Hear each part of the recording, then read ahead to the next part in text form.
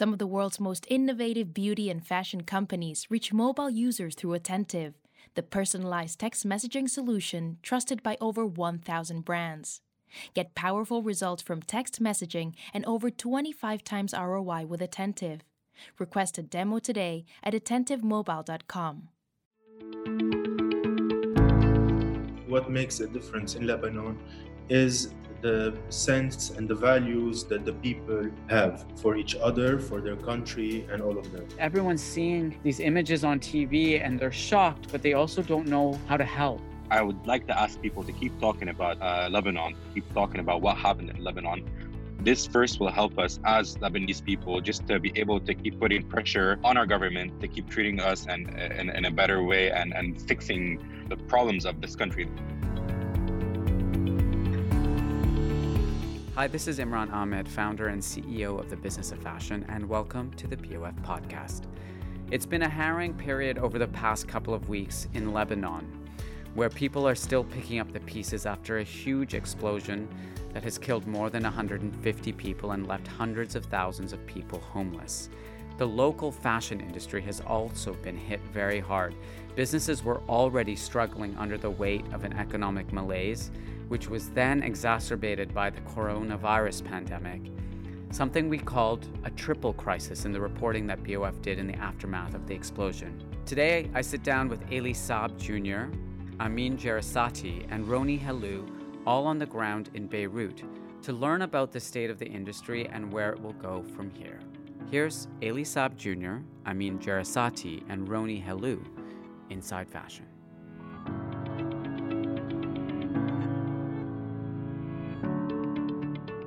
Eli, I thought we could start with you. And what I'd like to do in the first instance is if each of you could introduce yourselves and your businesses, describe where you were last week when the explosion happened, and just describe the impact on you personally and your businesses, just so we understand a bit better how different parts of the industry are being impacted by this crisis. Sure. Well, I'm Eli, and I'm CEO of the Eli Saab Group. Actually, last are we Tuesday or Tuesday? So last Tuesday, exactly around that time, it happens that we're talking exactly at the same time when the explosion hit Beirut 2 weeks ago, exactly last Tuesday, same time, same day. We were all still at our headquarters, where I'm calling you from. Actually, the whole team was still at the office, since we're working late hours to prepare for our next haute couture presentation, our next ready-to-wear bridal presentation, and our next ready-to-wear presentation, which are all due beginning, mid, and end of September. So the whole team was in the building, and actually some people that were in the city had the visibility on the port, so knew what would be happening. They saw fire going out of the port, etc., and managed to prevent it. We were actually we're in the middle of downtown, surrounded with buildings, etc., so we don't have a real visibility on the port. And each one was doing his own thing in meetings, the normal activity at the office, and the bomb hit us by big surprise. And what was most striking was not knowing where this bomb was hitting us from, because we were sure that it came just from around the corner, from the strength and from the how strong it hit us. Of course, we had some injuries, blood flowing around, the glass is shattered, you name it. And it was a big panic. And then I received a call thinking that someone was calling to ensure that we were safe. And little did I know, they were telling me that they were even hit and they were 15 to 20 kilometers away from us. So I was like, what the hell is happening?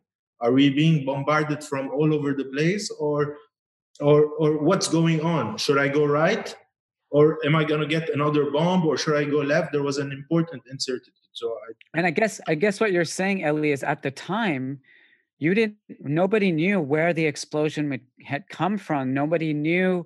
some, yeah, some people that had visibility to the port were sure that it came from there because they saw flames coming. But people that don't that are on the other side of the city and don't have the visibility on the port had no idea where it could have come from, because it was so strong that I can assure you that anyone thought that the explosion was just under their building, without a doubt. Right. And just thinking about it now is just bringing so many bad memories. And it was such an intense shock, so violent, that really it's undescribably violent. Like, even when I think about the times of war, and of course, in our organization, we talk about resilience, because my father, which founded this company through a time of war. And we used to hear the stories of what it is to live under the violence, under the threat, under missiles, under explosions, etc. I never imagined that the shock would be that strong, because I think everyone was already tense. And this came in such a violent way, such an abrupt way, and it targeted each and every single person, directly or indirectly, in their home, in their workplace, in their safety zone, in places that we never thought that could be hit, even in the biggest time of war in Lebanon. And it came in. So really the damage is for sure physical. There is a lot of damage linked to property destroyed, etc. But of course, it came into people's heart. It brought in a feeling in people's heart that some generations thought they forgot, and other generations which never knew. So, yeah. Amin, where were you when the explosion happened, and how did you experience it? So I was at the office. I live in Maram Khail, and my showroom and office is in the same building on the ground floor. So I was down around 6:01. My neighbor sent me a picture of the port in flames, telling me, "Are you watching this on the news?" And I'm like, "No, I'm still in the office. I'm going to go up and check." I locked the showroom, went up to the house to check. As soon as I arrived, the first bomb exploded, which we thought it was kind of an earthquake. The minute I sat on my couch, literally the minute I sat on my couch, everything blew off. Everything went down. A huge sound, very, very, very hard sound, screams everywhere. I just, in a blink of an eye, I saw everything. Everything was black and white when I opened my eyes. And I didn't realize if I was alive. Is this a dream? Is this a nightmare? What the hell is happening? No doors, walls on the floor. I go down straight away on the street, and this is where I witnessed like a war scene. Everything was completely destroyed. Blood everywhere. People holding babies full of blood. Elderly, young. People were just running and everywhere, and I was injured in the head and in the hand, so I had to run quickly to an ambulance. We went in an ambulance. We were 15 in this ambulance. I couldn't manage the stress, so I went down, saw a guy in a motorcycle, told him to drive me to the hospital, and this is how it happened. It was really a nightmare. A nightmare. It sounds unimaginable. Roni, how about you? First, hi everyone. So I'm Roni. I'm the founder and creative director of Roni Hello, ready to wear or luxury ready to wear brand based in Beirut with sustainability, human and animal rights in its heart. I was in my apartment in Maram Khail, which is basically half of it is an apartment and half of it is my office, showroom, and atelier. And my mom and my sister are part of the team. And that day we were all together working. And to be honest, I was in a bad mood since morning. So we were working from my bedroom. Um, so we were sending emails and doing reports from the bedroom, which is the room that faces the port the most. And it's the room that was hit the most in the house. We were there, and we were honestly alerted by some sounds. My cousin was there with us, actually, and we ran towards the corridor. And before even I reached the corridor, the first explosion happened, and some glass shattered and hit me. And then we ran to the corridor again. We all reached like the middle of the corridor, and the bigger explosion happened. And that moment was something I can't even describe, because what you feel at that moment, at this exact moment, is you feel you're afraid, you don't know what to do, you're lost, you lose sense of place and time. You just don't know what to do, especially in my case that I had my mom, my sister, and my cousin. So the minute that happened, I had to man up and think about them and not just me. So I was immediately, I mean, I think I was very lucky that um, I was very focused on directing everyone how to do, where to go, how to act properly in this situation. Even I honestly, I have, I rescue animals, so I had also my pets in there. So I made sure that everyone is safe. I evacuated everyone safely, and we went down. And then that's when we saw all the neighbors going down the building. We started asking. We didn't know what to do. We didn't know whether to leave or not. We didn't know whether it was an airstrike or it was uh, an earthquake, or we didn't know what was that. So it took us time to get to call people to get insights of what actually happened until we could actually start thinking, okay, let's leave, let's stay, what to do. So it was a tough moment, to be honest. So that the explosion happened on the 4th of August, and some time has now passed since then. Can you guys give us a sense of what's happening on the ground now? I mean, I was really moved to see those scenes on television of, everyday people in Lebanon, in Beirut, in the streets with brooms and shovels, and because as many of the listeners and viewers will know, that there's this wider political crisis and economic crisis, not to mention the public health crisis around the coronavirus, also happening in Lebanon right now. And so the amount of government support to actually pick up and kind of clean up in the aftermath of this disaster, much of it was basically left to ordinary citizens. I mean, what's happening today? How has this situation evolved in the time since the explosion? Maybe Eli, you could start. Um, Listen, at the end of the day, Lebanon is known that it is made by its Lebanese people.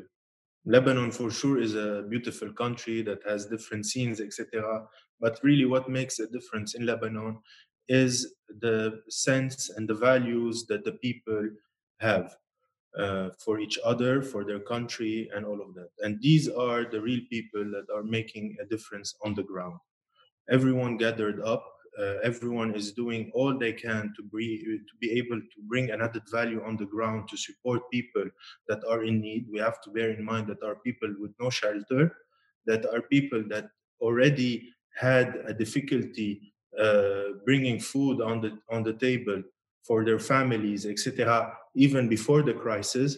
Let alone what's going to happen now, and also think that we're going to come into a winter season where a majority of people, elderly people, young people, families that have no shelter, and all they had is their home, and it's suddenly destroyed.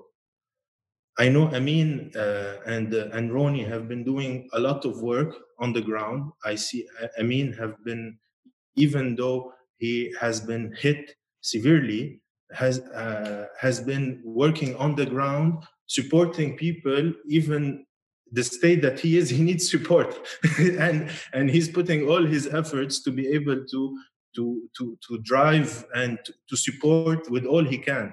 And I think he would be best to describe to you what's happening on the ground, because I've seen how how much he's been putting on the ground to support all the people that are in need, regardless of his situation.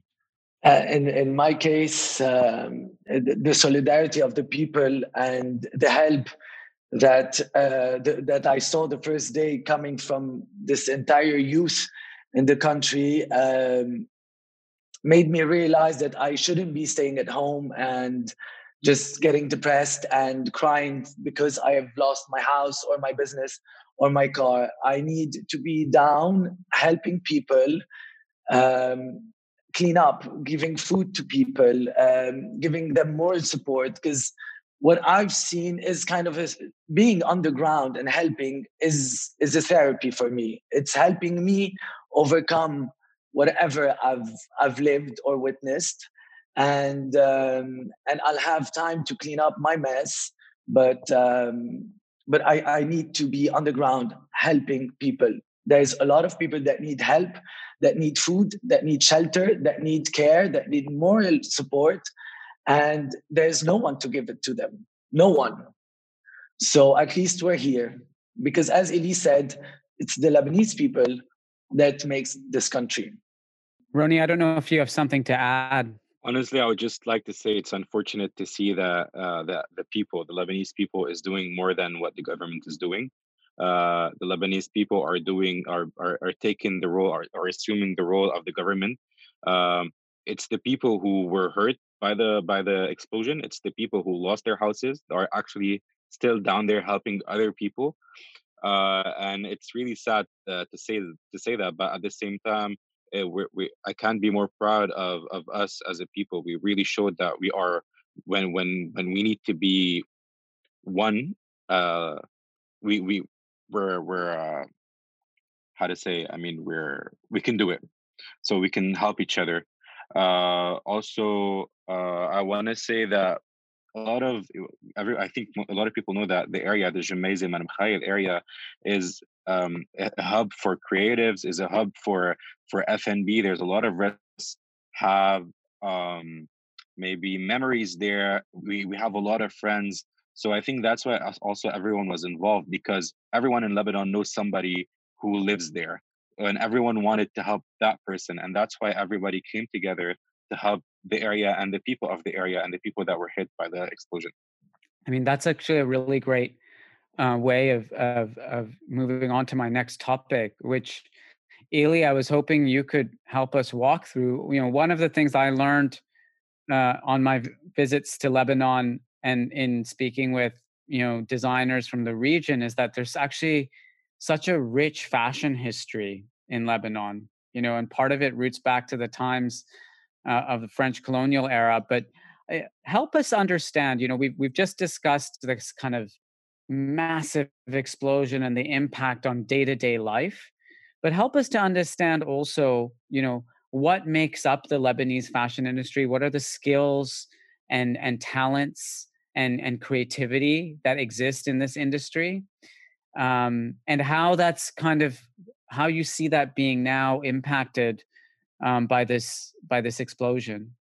Well, just to talk a bit about history, Lebanon is known to be and to have always been the most westernized country in the East.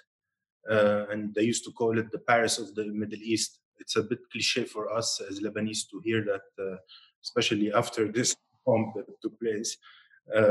But it is, and I believe it will always be the case. And historically, not just because it was a colonial French colony, but Lebanese had always a taste and a beautiful taste for for the Western world, etc., because it is in such a strategic point to the Mediterranean, and it has gone through not just the French colony, but it's also one of the oldest countries in the world historically. We had the Romans, the Phoenicians, the Romans, and all that goes with it. But if we talk about the more modern world, well, in the last 100 years, and when we look at the haute couture scene, like any big capital, we used to have very important, like very skilled couturière or couturier that used to import French patterns from Christian Dior or Chanel, etc. And they used to, of course, have them done locally with certain fabrics. And of course, there was a high demand for that.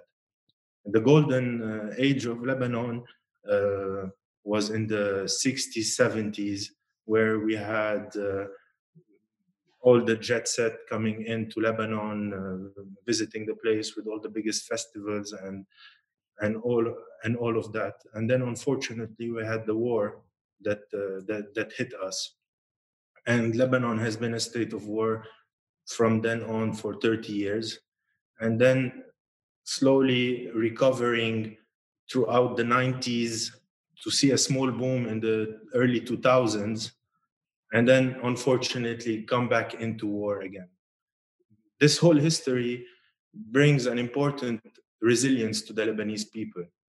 So we were just talking before going live, saying, okay, Amin lost his house, Ronnie lost his job, and all that he has built so far, etc. And we still say it's okay, but it's not okay because it's okay because we've seen our parents go through the same things and our grandparents go through the same thing, and it's just part of the Lebanese to it. I don't know if it's a good thing or a bad thing to know how to move on.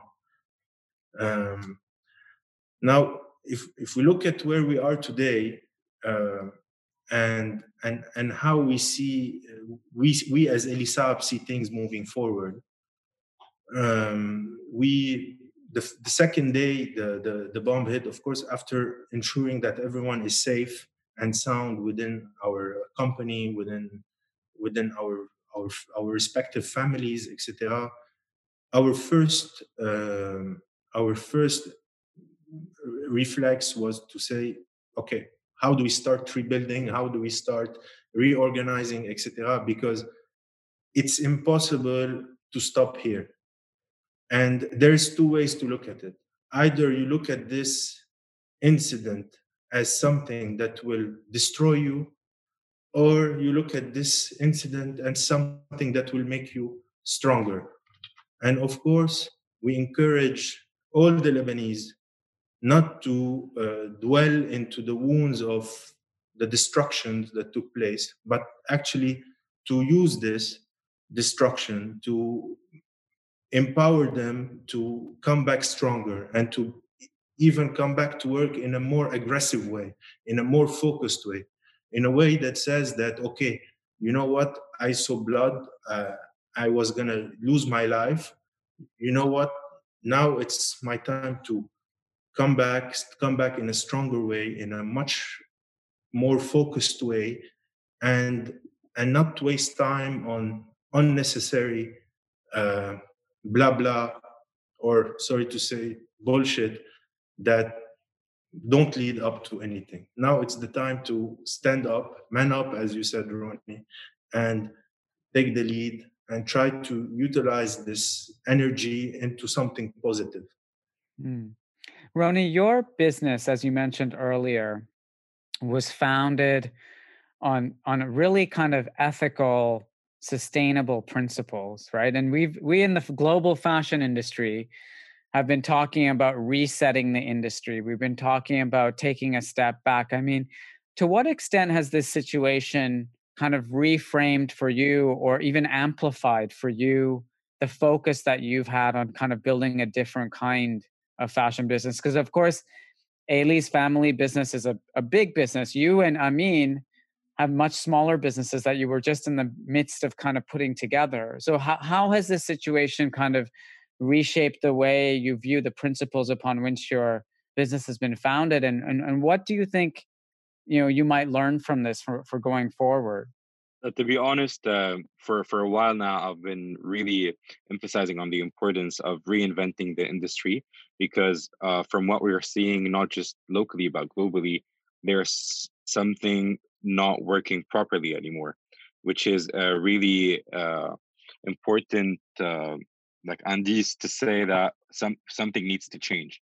After Corona and actually being a small business helped to kind of experience a bit more. Maybe as small businesses can do that more than big businesses. But during Corona, we were able to experiment a bit with our approaches, with how we approach different aspects of the business.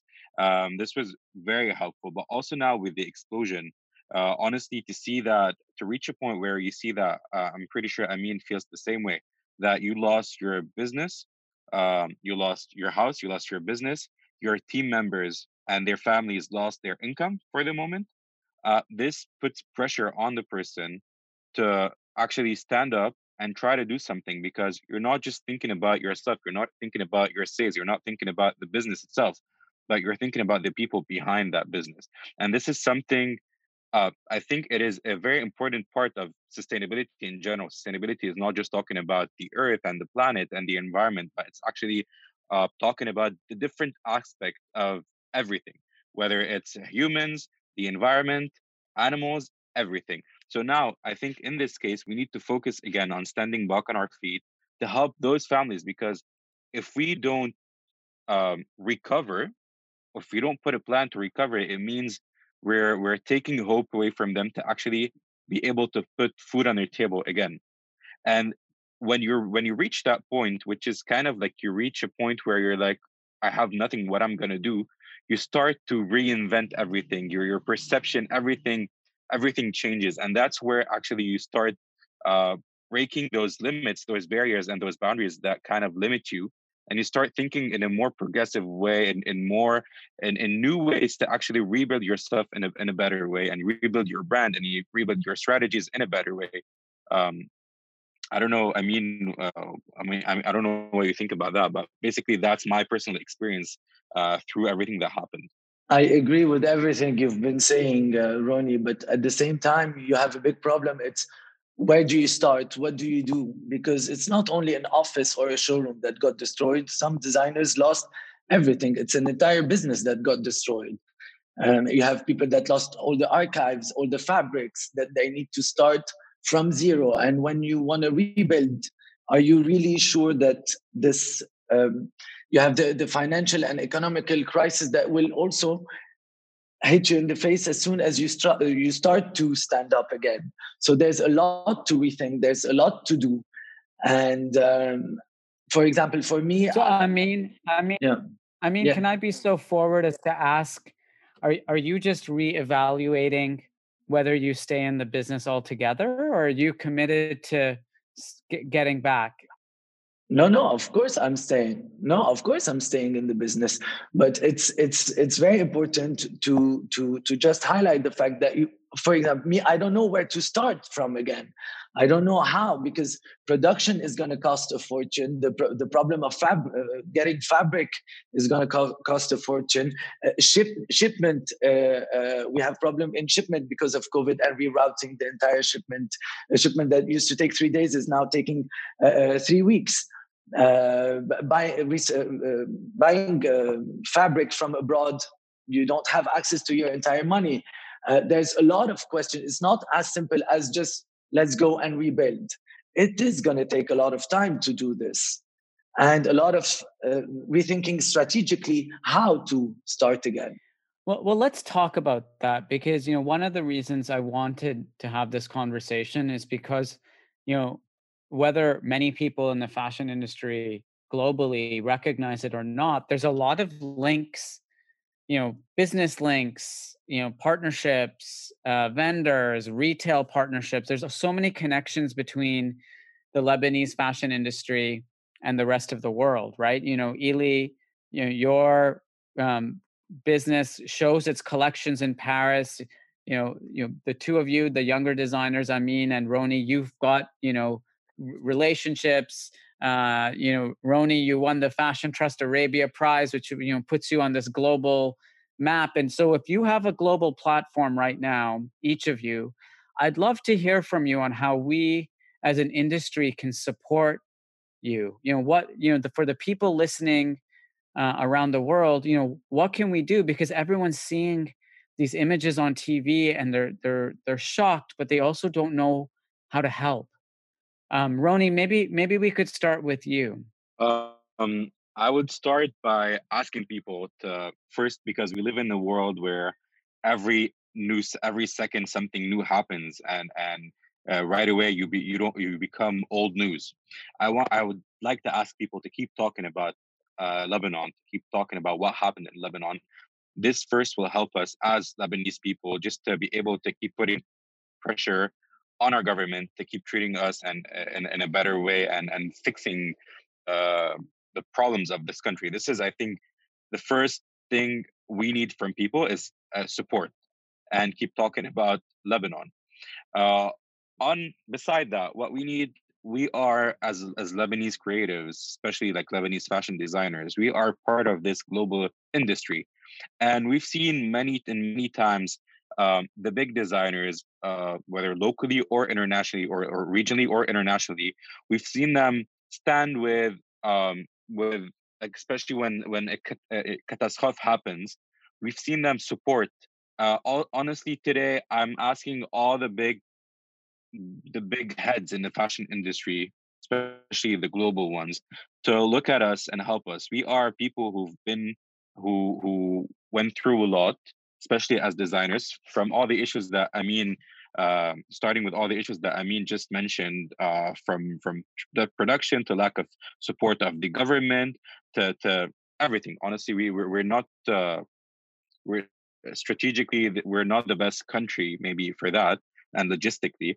So we ask all those companies to look at us and try to support us, whether by giving us visibility. And I'm not just saying mentioning I don't mention I'm not mentioning visibility as an exposure in magazines and media, but also try helping and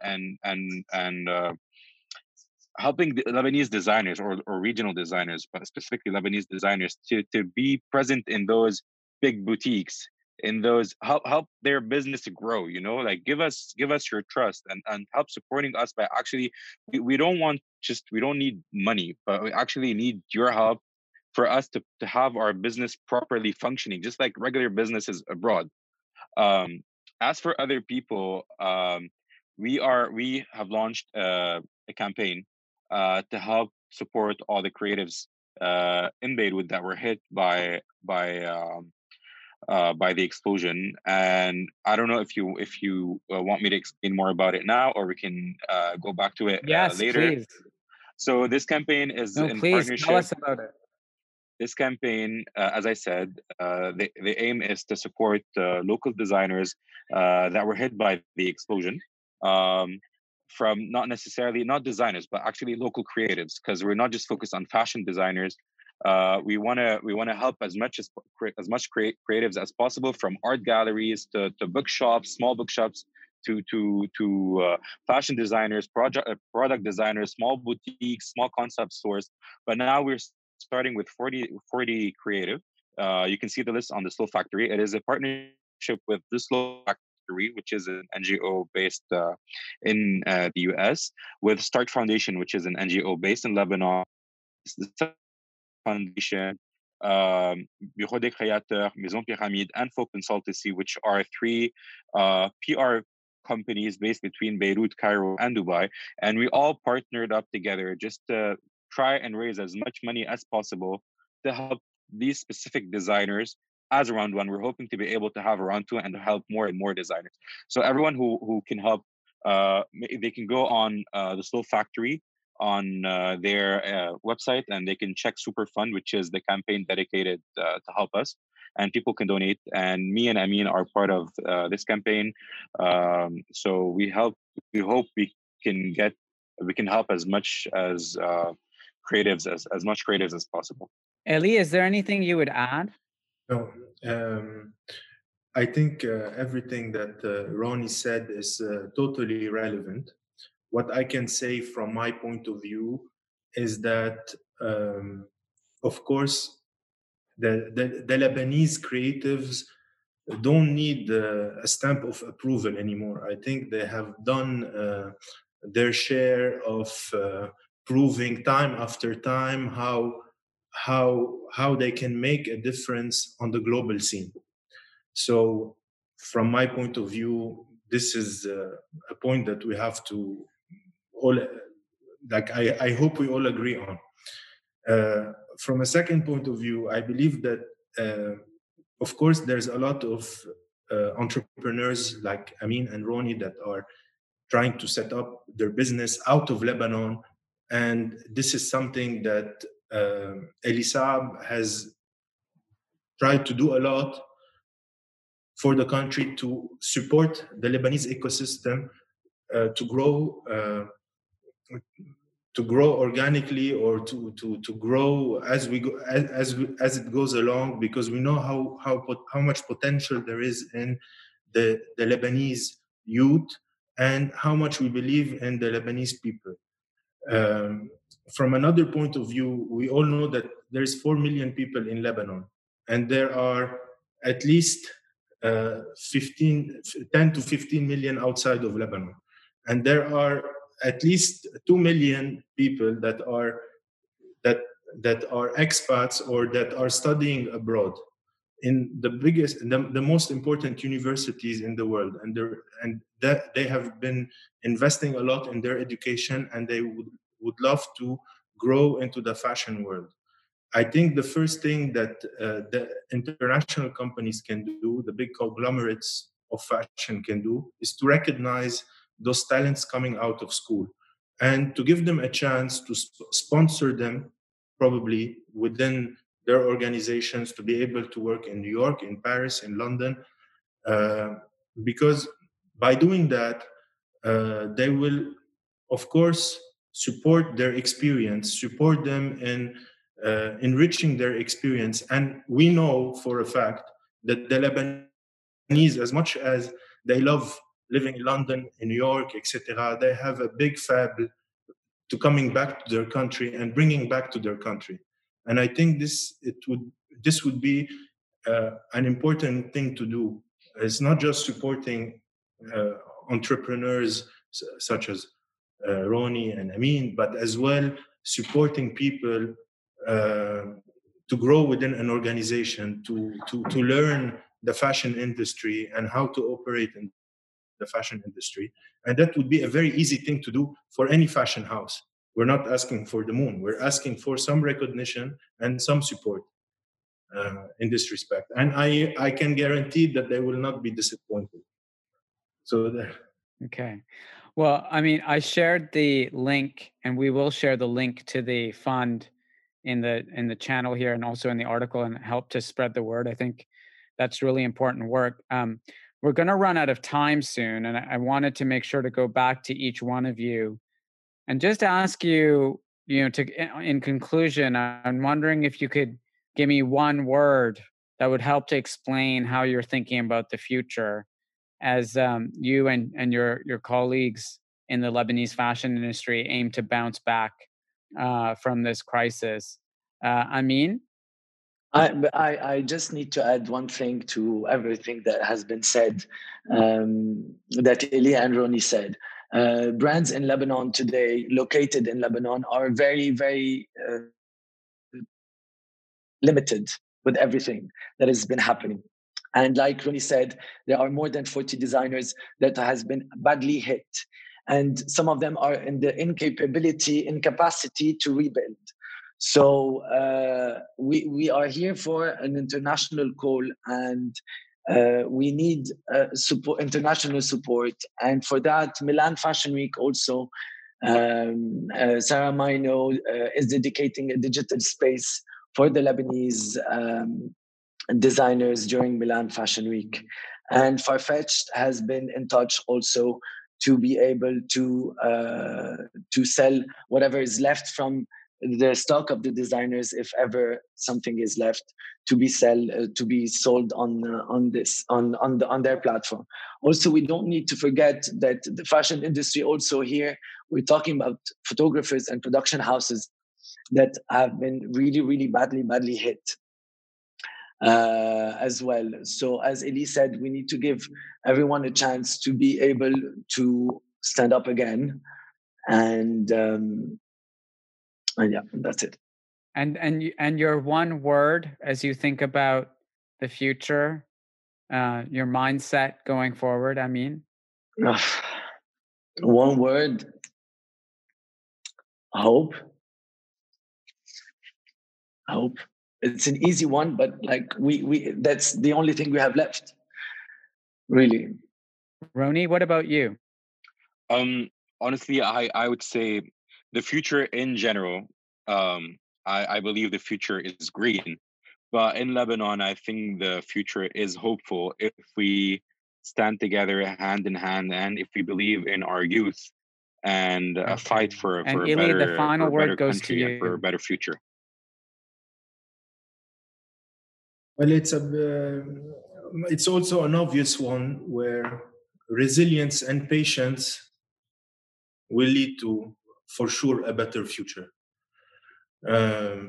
Because patience is key at the moment. And just to add on Amin's and Ronnie's point, I know that a lot of institutions uh, have suggested their support, but I really ask that it is not a short-term support, because whoever institution that suggested to show in Milan Fashion Week, in the next Milan Fashion Week, they have to bear in mind that the next Milan Fashion Week should not be counted as the main fashion week where they would give a space, or the Paris Fashion Week, or any other platform, because uh, uh, the young or the designers today need time to recover, to be able to have time to prepare for the next fashion week, early 21 at least, because it needs time. There is no way on earth that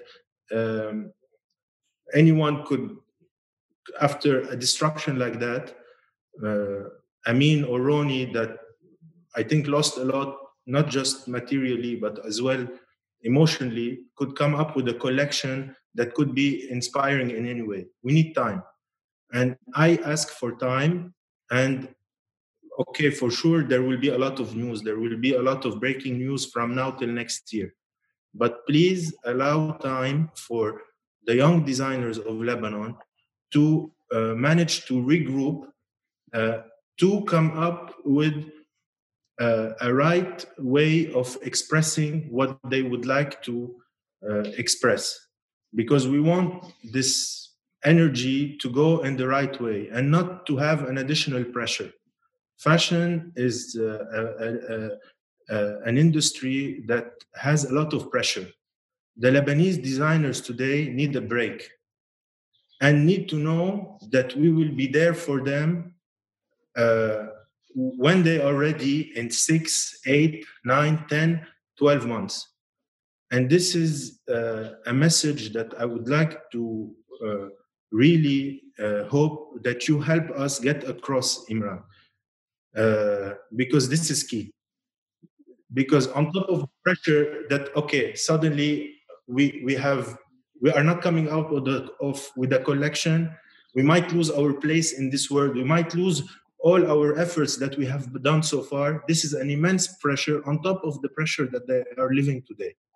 So what I have to ask you, Imran, is for us to work together to ensure that when the time is right for them, that they could have their space and not waste this, all their efforts and all their time and all their creativity because of something that is out of their control.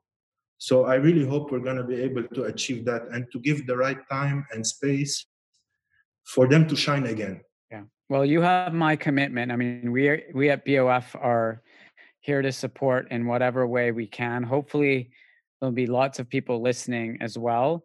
If you want to learn more about the crowdfunding initiative with between the Slow Factory and did you say Stark Foundation, Romy?